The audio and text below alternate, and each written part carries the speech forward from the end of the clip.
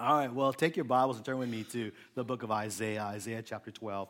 You'll have to pardon my voice, so it's a little bit, has a little kind of raspy sound to it. Maybe you'll like that, but who knows. Yeah. Isaiah chapter 12, verses 1 through 6 is where we'll be today.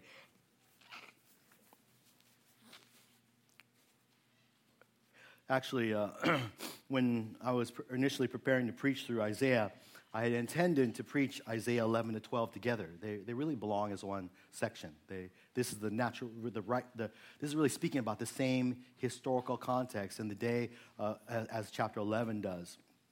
But just because of time, I felt like I needed to break this up. So, preaching this text, it just seems a little bit when we'll see it, you'll see it's very exciting, very exuberant, but there's a background to it, and hopefully those of you that were here last week will remember the great reason why there was such exuberant joy, but in this passage. But we'll work through this together anyways. So hopefully you're there. Isaiah chapter 12, verses 1 through 6. I like to read this passage because it's a pretty short passage for us. Let's hear the word of God. Isaiah 12, 1 to 6. Then you will say on that day, I will give thanks to you, O Lord. For although you were angry with me, your anger is turned away, and you comfort me. Behold, God is my salvation. I will trust and not be afraid.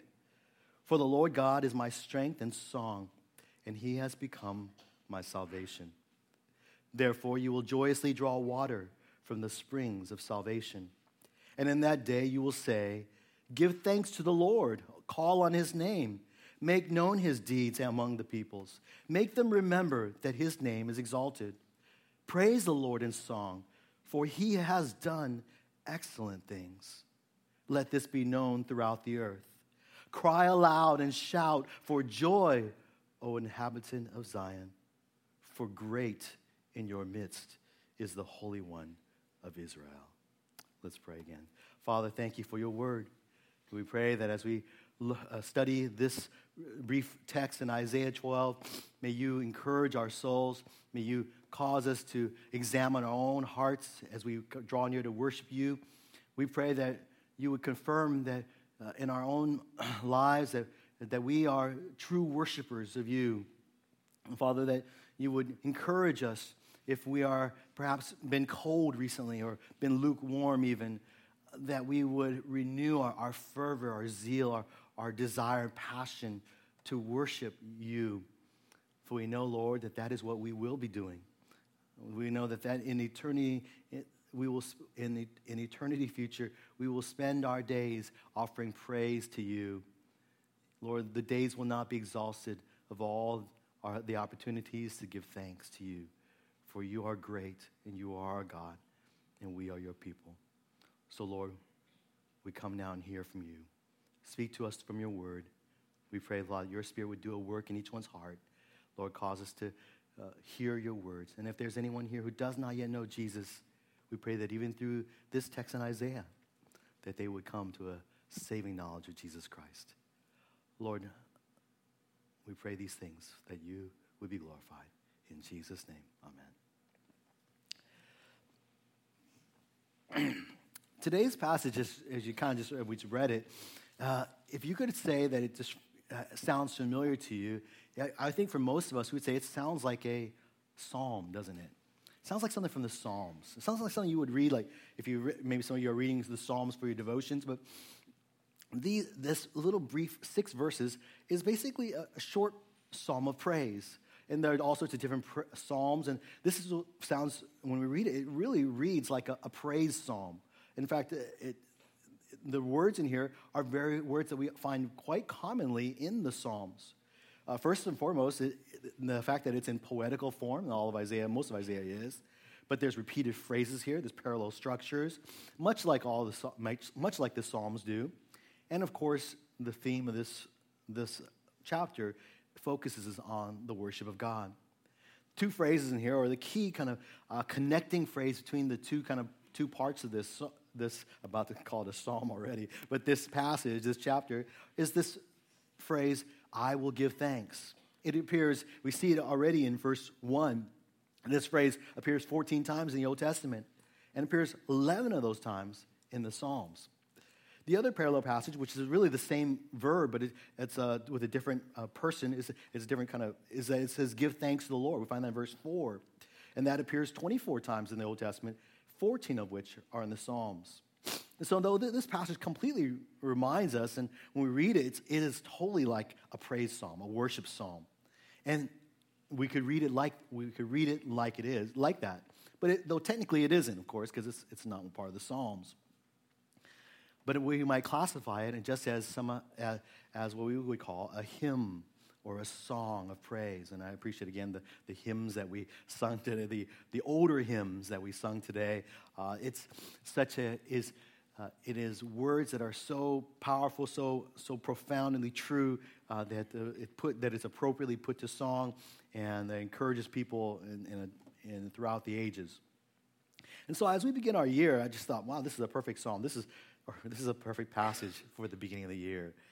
Because we, as God's people, are first and foremost people who exist to worship God, to bring glory to God.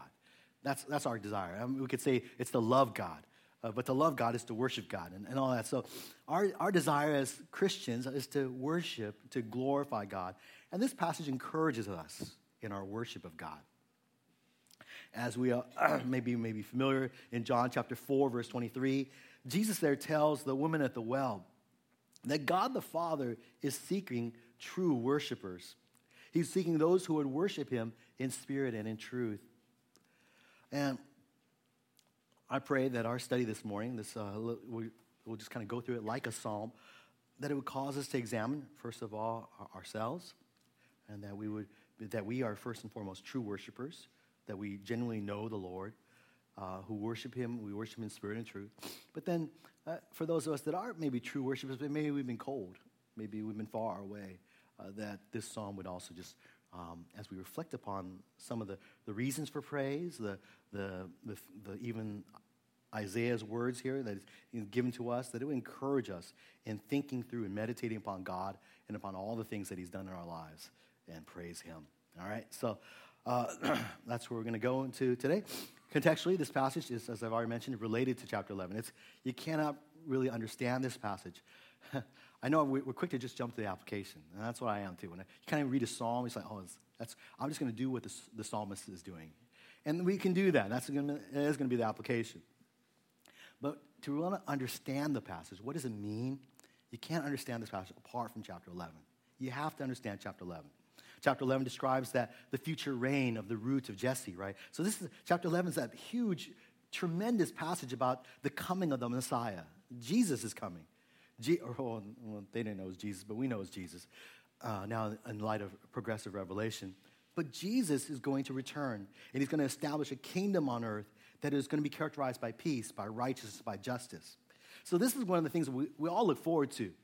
In a world of disappointment, of sin, under the curse of sin, a world that is, that is not what God has intended this world to be, we long for the day when Christ, the Messiah, shall come back, and he will make all things new, and he'll make this world a right world. And we're all looking for that. But that was not just our hope, but it's been the hope of God's people for a long time. In the Old Testament, this was very much true. The historical context, of course, was that in those days, the kings of Judah, particularly King Ahaz, were not very good kings. They not only did not lead the people in worship of God, but they themselves often lived lives where they did not trust the Lord. They did not know God. Ahaz, of course, trusted in Assyria than God himself. And God offers then hope to his chosen people through the righteous reign of the Messiah. And although as part of Ahaz's failure to trust in the Lord and the people's failure to trust in the Lord, the result of that would be they would be scattered throughout around the world. Particularly, they would be scattered by Assyria and then Babylon.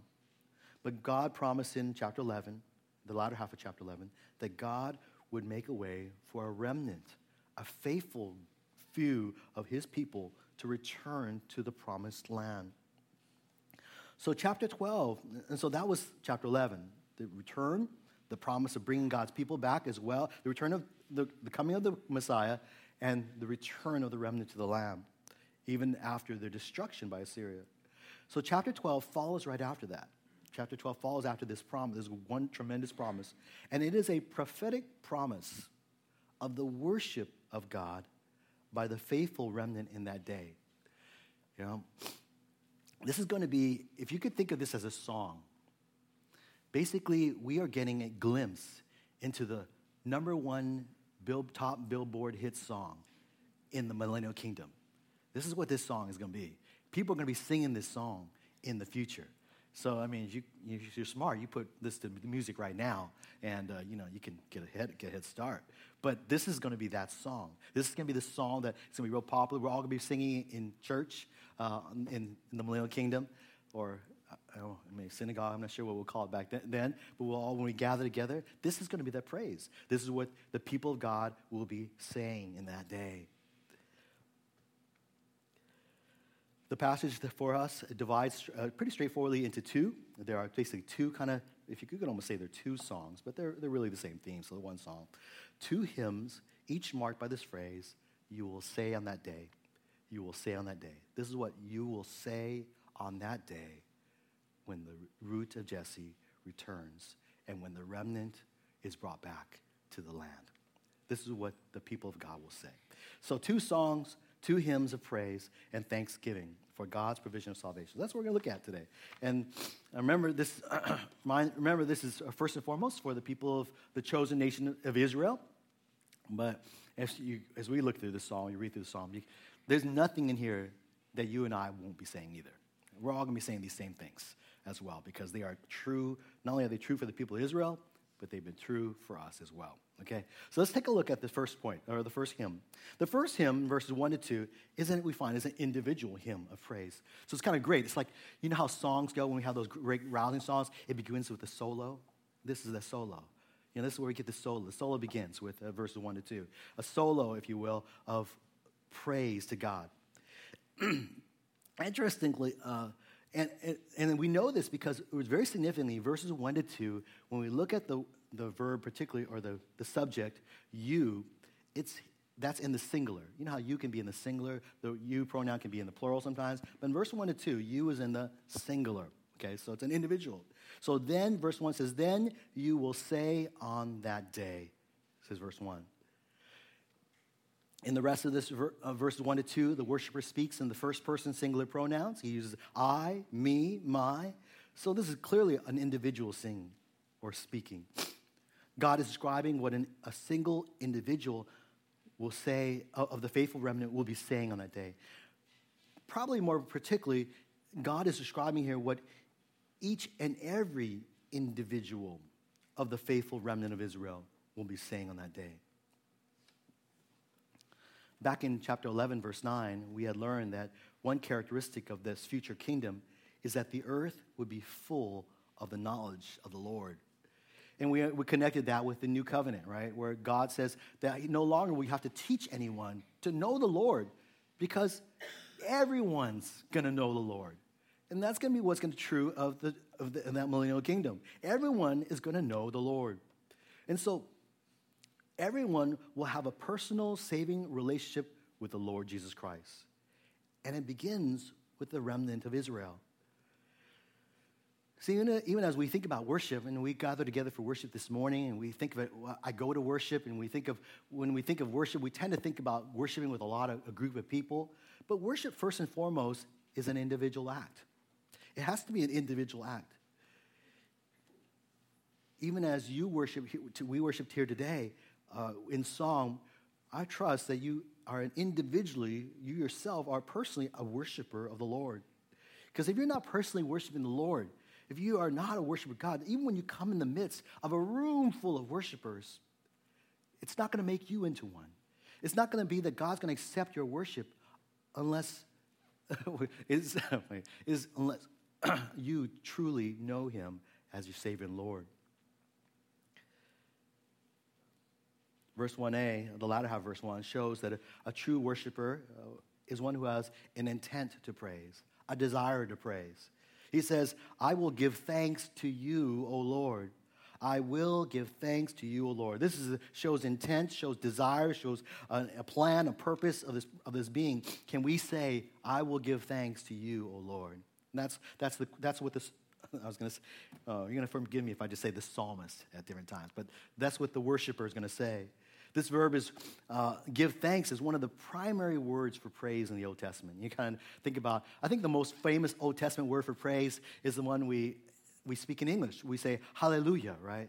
Halal, hallelujah, hallelujah, praise the Lord is the phrase. But that's the most familiar one. But this is perhaps the second most familiar. It's really this verb, it's Hebrew, it's yada, but it means to throw or to cast. But in its general kind of meaning. But this word can be translated, it's translated give thanks here, but it's also can be translated as praise or confess. The verb actually emphasizes, in contrast to halal, which is just glorying in God or boasting in God, but yada, this give thanks here, emphasizes the recognition and declaration of a fact.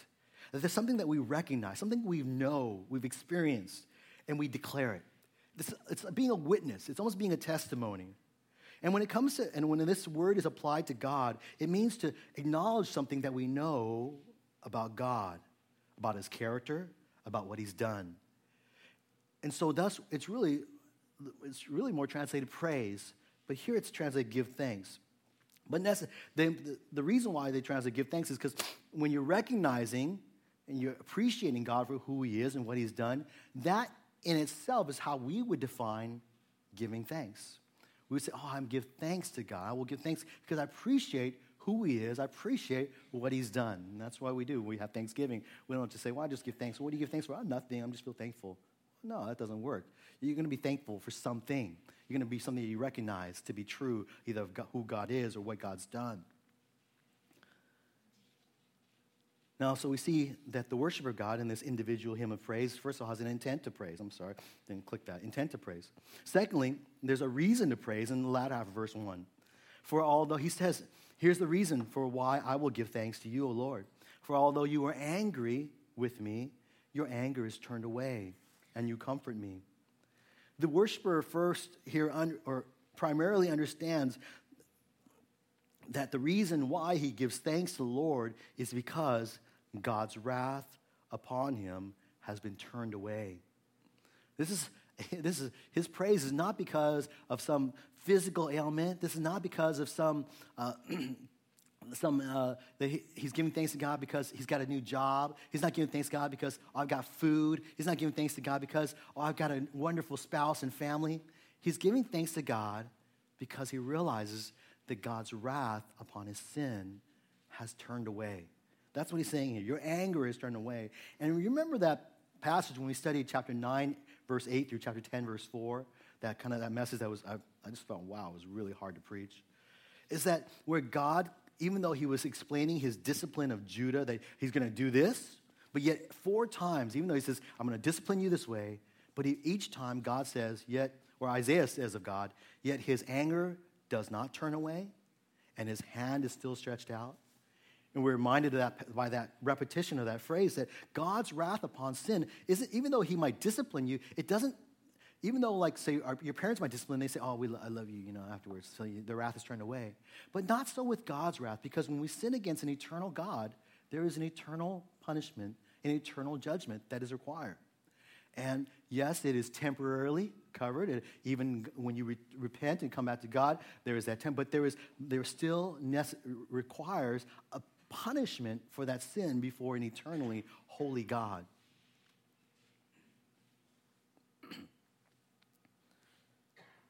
But yet, here in this passage, which is so amazing, and this is that in the kingdom of the root of Jesse, it's the worshiper says, God's wrath is turned away. How is God's wrath turned away? When he's just told us 4 times in chapter 9 and 10 that his wrath does not turn away. You and I know that the only way this is possible is because of Jesus Christ. Because Christ came. He is the root of Jesse, the one who sits on David's throne, is the one who paid the infinite payment for our sin. He came and he died on the cross, and he shed his blood, and he gave his life as a payment for our sin. It was on the cross that Christ bore all the fullness of God's wrath that you and I deserve. It's why he cries out in agony, my God, why hast thou forsaken me? Because at that moment, God turns away from his son so that for us, he would turn away from our wrath that we deserve. His anger is turned away. His death paid not only the infinite pain for our sin, but for those of us here who have believed in Jesus Christ, we have this great confidence to know that God has delivered us from his wrath, from his anger. And this deliverance is a means of comfort for Israel's remnant. You know, just imagine, if you're married, you know this very well, but actually even as children, you know how this feels. When your parents are upset at you, how does that feel? Imagine if your parents are always upset at you. Or imagine if your spouse, you have an argument with your spouse, and you're always angry at each other. How do you feel just with that kind of human anger constantly going on? I tell you, it feels terrible. Okay, if you've never experienced your wife or your spouse or your parent be angry at you. Imagine what it would be like if God is eternally angry at you. The one who created us, the one who made us that we would fellowship with him. What a comfort it is then to know that in Christ, his anger is turned away. Because of Christ, his anger is turned away. That's why it is such a source of comfort for God's people. That's why the worshiper says that he gives thanks to God because of God, God comforts him because of this. Later on in Isaiah chapter 40, verses 1 and 2, that key chapter where Isaiah basically turns from judgment to basically comfort, is a passage that talks about how God will give comfort to his people. Why? Because her iniquity has been removed. You can read that in chapter 40, verse 1 and 2. The comfort of knowing one's sins are forgiven and no longer under the wrath of God gives worshiper confidence to praise the Lord. And so this confidence to praise the Lord then, to approach his throne, manifests then in a confession of praise. And we see in verse 2 this individual worshiper's confession of praise.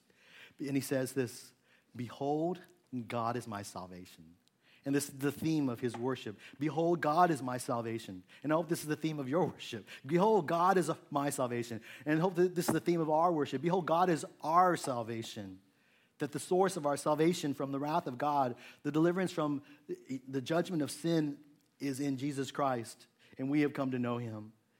The worshiper says, God is my salvation. I will trust and not be afraid, for the Lord God is my strength and song, and he has become my salvation.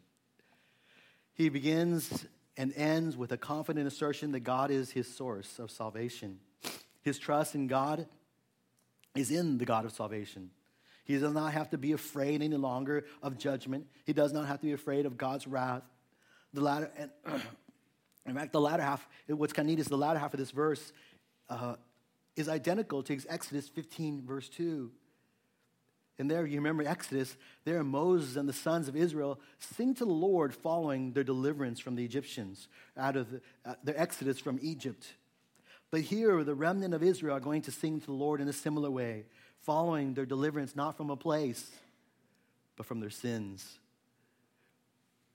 And they're going to praise the Lord because the Lord is their strength, their song, and their salvation. And I hope that he is yours. These first two verses, as we studied in this individual hymn of praise, show us that the worshiper of God will first and foremost experience the salvation of the Lord. Before you can be a worshiper of God, you must know the salvation of God. You can't praise God if you don't acknowledge God. You can't praise God if you don't know God. You can't praise God if you don't trust in God. If he's your strength, you will praise him. If he's your song, then you will sing to him. If he's your salvation, then you will worship him. But if you have no desire to praise, no desire to give thanks to God, then it should give you pause. Because is it possible that you do not know God, nor have you trusted in God? And that I would invite you to examine what it is that you truly believe about Jesus Christ, and that you would turn and trust in him. Well, this individual hymn of praise, this solo, if you will, then leads to a kind of an anthem, I guess a chorus, or whatever, the high thing, a height of praise. And it's called the communal, and it leads to like a chorus of praise. And we see the point too is that it's going to be there'll be a communal hymn of praise. So after some individual will sing, everyone else is going to join in and sing very similar things. And then we know how I look forward to being in part of this choir. It's going to be pretty exciting. It's going to be tremendous. It's going to be encouraging. Verse 3 could be taken with verses 1 to 2. But when we look here at the personal pronoun you in these verses, in particular verse 3, and then following verse 4 and 5, we'll find that the pronoun there is now changes from singular to plural. So now this is what you all, it's referring to you all. This is referring to the community now of worshipers. So I prefer to take verse 3 with verse 4 through 6, and I think that's just how it fits. Now the praise of God that was sung by the individual is shared by others who also know salvation. Verse 3 stands out in this chapter. And I know I've already said that the theme is God is my salvation, or that's the theme of our worship. And that is the theme of our worship. But the main theme of this chapter is here in verse 3. Verses 1 to 2 express what the individual worshiper will say. Verses 4 to 6 is what the community of worshipers will say on that day. But verse 3, if you'll notice, is not about what people will say. It's not about this is what individuals say or this is what the community is going to say. But rather, this is a promise from God. This is a promise from God to his people. Therefore, you will joyously draw water from the springs of salvation. Now, this is a beautiful picture, and I think whenever you hear churches, I used to always think that, churches, when they kind of choose, those names, kind of funny names, usually biblical terms like rock or, air, wind, spirit. This was a church called, in Seattle, one's called Wellspring. I said, why do they call it Wellspring? I didn't really understand it. But when I studied this passage this past week, I said, oh, yeah, that's a perfect name, a wellspring. That's this term that's used here is a wellspring, a spring, a fountain. There's a picture here of water, abundant water flowing. Now, you and I, when we think about abundant waters flowing, we probably just kind of, it's no big deal. Because we have running water, and we have 7-Eleven and Safeway nearby. We can always just buy water or Costco in the bulk. But in the days of Isaiah, there was not water in such prevalence, wasn't there? You couldn't just go and say, I feel thirsty, I'm going to go get some water. You actually have to travel. You have to make an effort to go get water. And this is Israel, so in a place where there was great temperature, high temperatures, extreme temperatures, and so that wouldn't be water that readily. But the promised land of Canaan was a very unique land in this whole region. You think of the Middle East, you think of basically a lot of deserts, dryness, heat. But the land of Canaan was a very special land. In Deuteronomy chapter 8, verse 7, God described this land as a land of brooks of water, of fountains. Actually, that's the same word as springs here. It's fountains and springs flowing forth in valleys and hills. And so to have a spring nearby, to have an abundance of water where one could draw from freely was a source of not only life, it's a source of great joy for the people of God. So verse 3 here, which says, therefore you will joyously draw water from the springs of salvation. It's a picture that you're going to have water. You're going to have it abundantly. And yet, this is not talking about physical water. This is not talking about springs of water. This is springs of salvation. This is a spiritual salvation. The context of our passage, and particularly in light of chapter 11 and 12, is salvation from sin and wrath.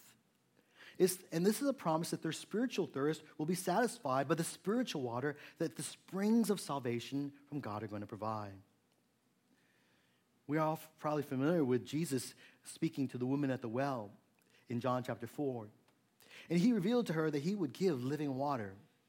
And he said in John 4:14 this, that whoever drinks of this water that I will give him shall never thirst. But the water that I will give him will become in him a well of water, springing up to eternal life. This will be the experience of Israel when Messiah reigns on earth. That they are going to experience an abundant overflow, a fountain, a wellspring of spiritual blessings from God. All that follows in verses 4 through 6 is a result of their salvation. And they're going to experience all the blessings that they find in Christ. And what we're going to see is that Israel's common salvation, every member of this remnant that's going to be saved in that day, is going to lead them to a communal hymn of praise because of their common salvation in Christ. In fact, that's why we worship together, don't we? You know, we don't get together with those who don't know Christ, say, hey, let's worship Christ together. We don't get together with other religions and say, hey, let's worship Christ. And then today and next week, I'll worship your God. The reason why we gather together is because we all share a common salvation. We all believe in Jesus Christ. And that leads us to offer up praise to God together.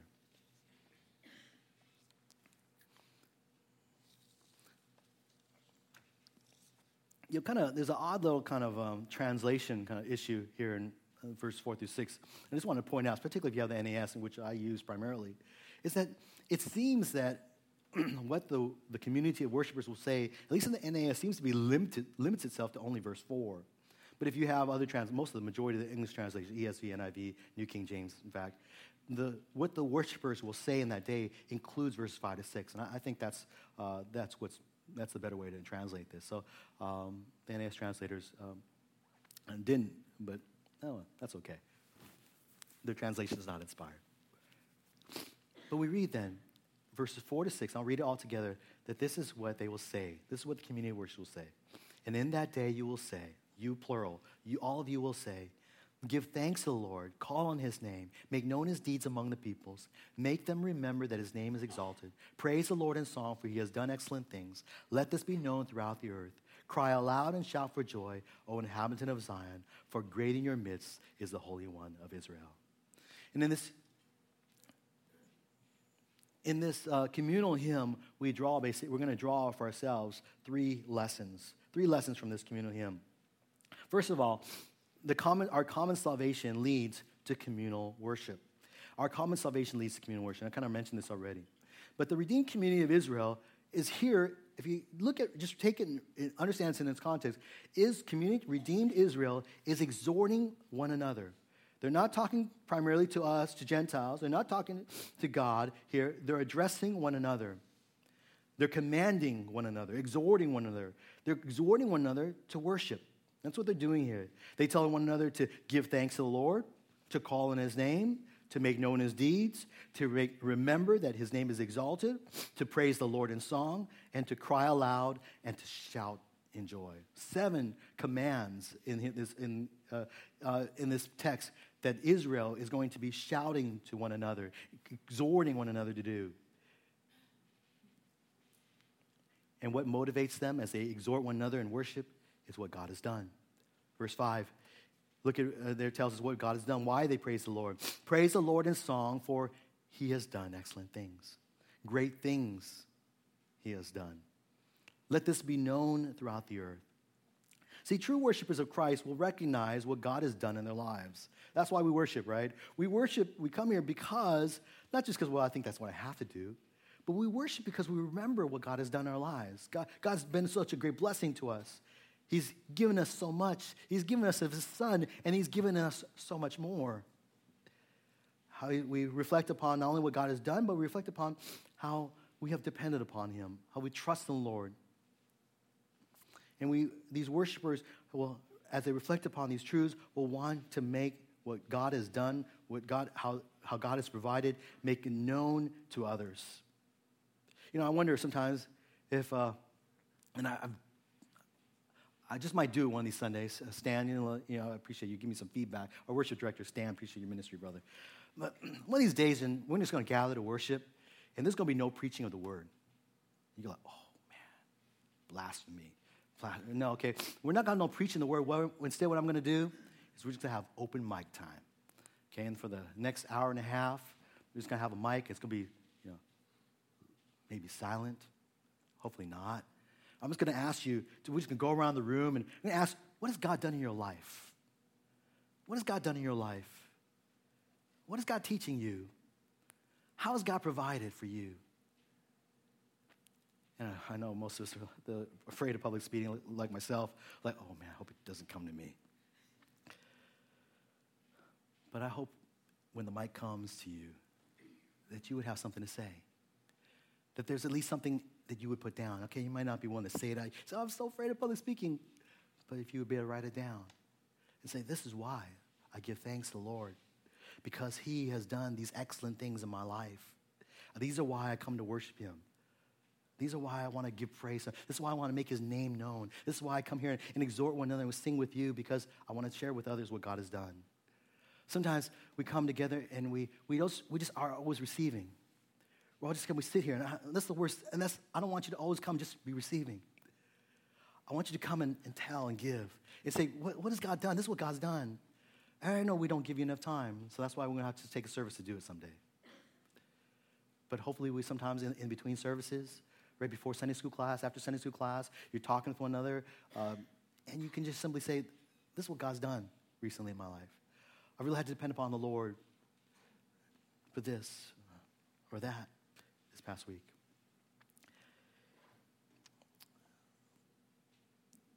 I know that many of us will have reasons to give thanks to the Lord. And I know for most of us, it begins with simply recognizing that God has forgiven us. It can be as simple as, I really blew it this week. I sinned against my wife. But praise God, Jesus Christ forgives me. Praise God, my wife forgave me. That's what God's doing in my life. Perhaps some of you would say that Christ is working in your marriage, in your relationship with your parents or your children. Christ is doing a work in your workplace, your school, your neighborhood. He's giving you peace and grace in the storm. He's teaching you through his word. He's growing you in your love for your neighbors, for your enemies, for the lost.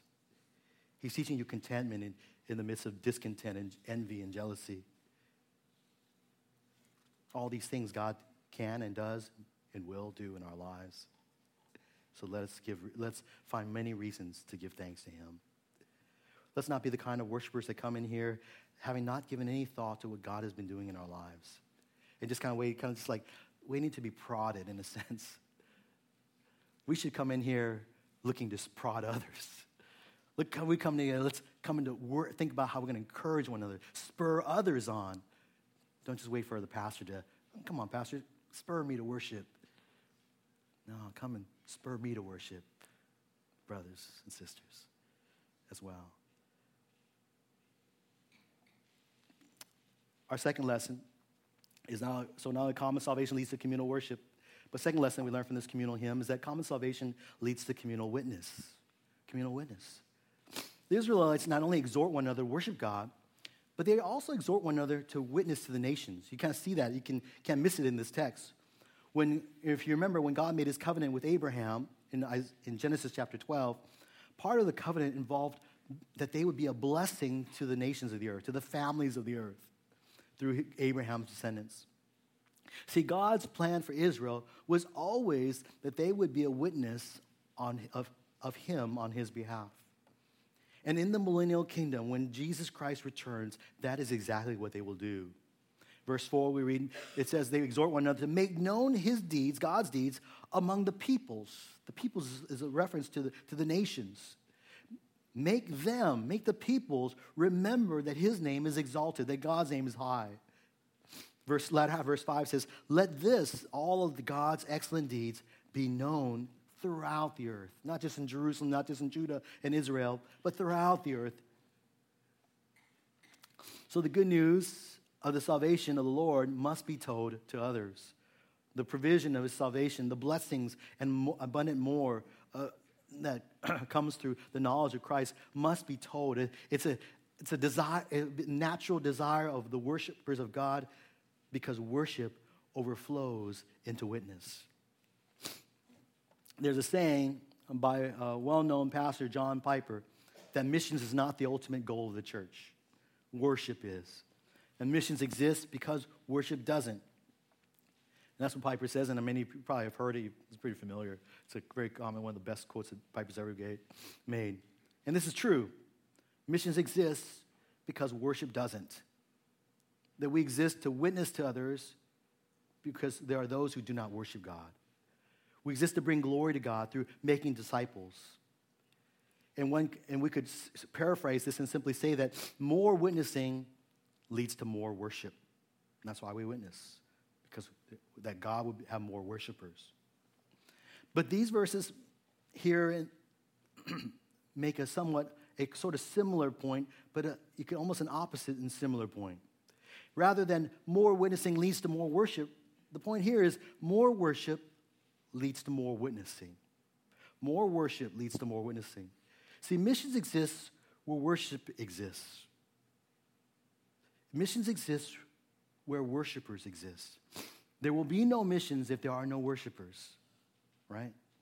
We're the worshipers. We're the one. We desire to see glory to God's glory, and so we come and praise him, but then when we go out in the world, we want to tell others to praise him. Missions exist where worshipers exist. It ought to be the natural desire of those of us who are worshipers of Christ to tell others of Christ. One of the most powerful, profound truths is when I feel my heart lingering and growing cold as far as my witness, I can always just go look back to my worship. It's because I've somehow failed to see the glory of God that's making manifest in my life. And I need to only remind myself again who God is and what God's done and worship him, and that will drive me again to, well, if he's worthy of worship, I want to tell others. Sometimes I know as a younger believer, I used to be driven just by, people are going to hell. People are going to hell. I'm focused upon man. And that goes only so far, but then I'm such a selfish person that in my wickedness and evil, I sometimes don't care. But when I reflect upon who God is, when I reflect upon God's character, remember that God is my God. He is the one I worship. God is my salvation. His glory is what I seek. I want to tell of his greatness to all the nations. Well, if I do that, and I want to tell his greatness here among the congregation, and when I do that, the natural response is that, well, then I got to go and tell others to praise the Lord Jesus Christ too, because I want his glory to be magnified. Thankfulness, there's a quote, thankfulness and praise overflow, as they always must, into evangelism. If we find ourselves with little or no desire to witness, perhaps we should examine our worship. Well, there's one final lesson that we find here in this verse, and this is the final lesson of our communal hymn of praise, is that our common salvation is centered on Jesus Christ. And that's just affirm that our salvation is centered on Jesus Christ. The last half of verse 6 gives us the basis of Israel's salvation, worship, and witness. That's what we find here. For great, it says, the worshiper says, for great in your midst is the Holy One of Israel. The Holy One of Israel is a very common title for God throughout Isaiah. But here, with his connection to chapter 11, with the root of Jesse, the shoot of the stem of Jesse, we understand then that these two terms are connected together. That the one who is in the midst, the root of Jesse who's in the midst, is also the Holy One of Israel who is in their midst. And so we see just a testimony to the deity of the roots of Jesse, the divine character. That the Messiah who will reign in righteousness over his kingdom is not only Jesus Christ, but he is the Son of God. He is God himself. He will reign on the throne of David in Jerusalem. He will be great, and will be the Holy One. He will be the center of Israel's worship and witness. He will be the source of salvation for all who come to him in faith, not only among Israel, but Gentiles as well in that day. And we know that from our standpoint, that day has not yet come. It's still in the future. But nevertheless, you and I have the great privilege of already experiencing a salvation that is centered upon Christ. We have this, since Christ has come and with the revelation of the New Testament, you and I have this wonderful, great blessing from God that our worship is clearly centered upon Jesus Christ. In the Old Testament, that was not clear. There was a hope of a Messiah, but they did not really know who that Messiah was. He was coming, and they even missed it when he did come. But you and I, we have this great privilege. We know our worship. When we worship in spirit and in truth. We worship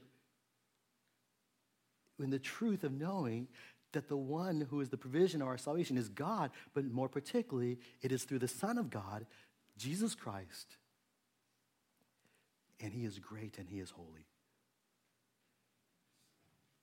We know that his death paid the price for our sins.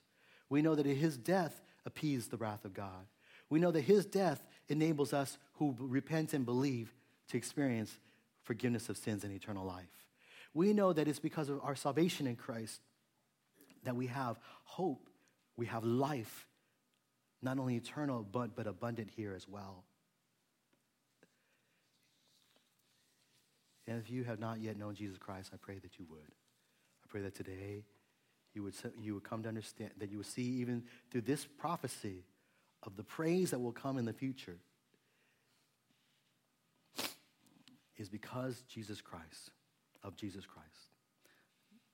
He will come one day. He will establish his kingdom. He will judge those who do not know him. But his worship, those who do know him, will worship and praise. May you be among them. God offers you salvation and forgiveness of sins through faith in Jesus Christ. Well, that ends this song of praise, this glimpse into that future.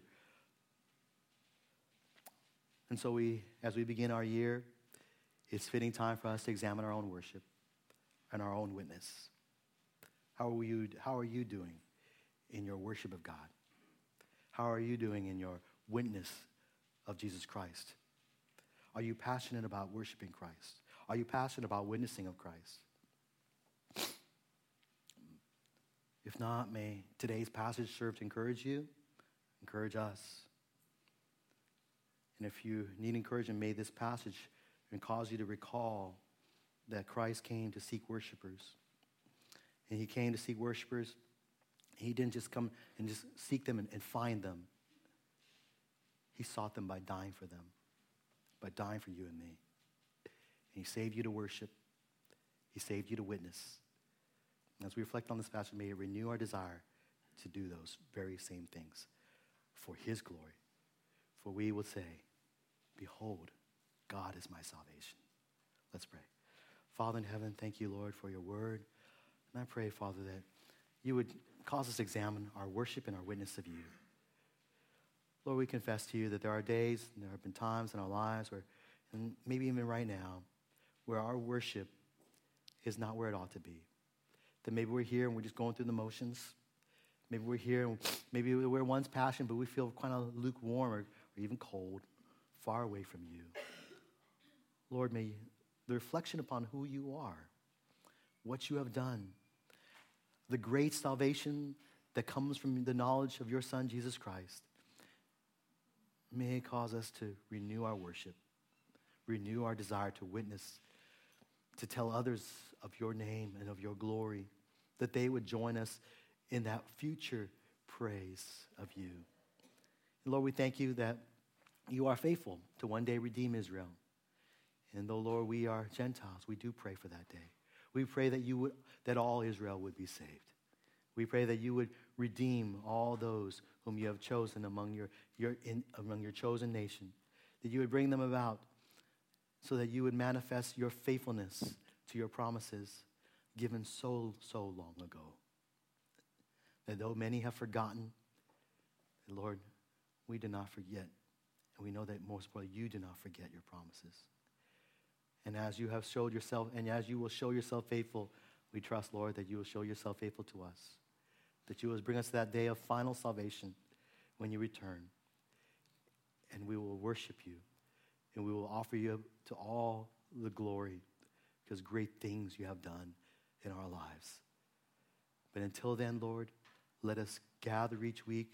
Let us individually worship you and during the week, because of all the great things that you're doing in our lives today. These things we pray, Father, so that this church might be built up and so that you would be glorified in Jesus Christ. Amen. God bless you this week. Heads out on the Sunday school starts at 9:30. Please heads out my left and your right. Oh, one other, just again, I know Vincent reminded you already as an announcement, but just a reminder, just start preparing and praying for our move into our 401 Terraville, where the date is set for January 31st. So pray for that. Please pray for us and be listening for more announcements about that in the days ahead. All right. God bless you. You're dismissed.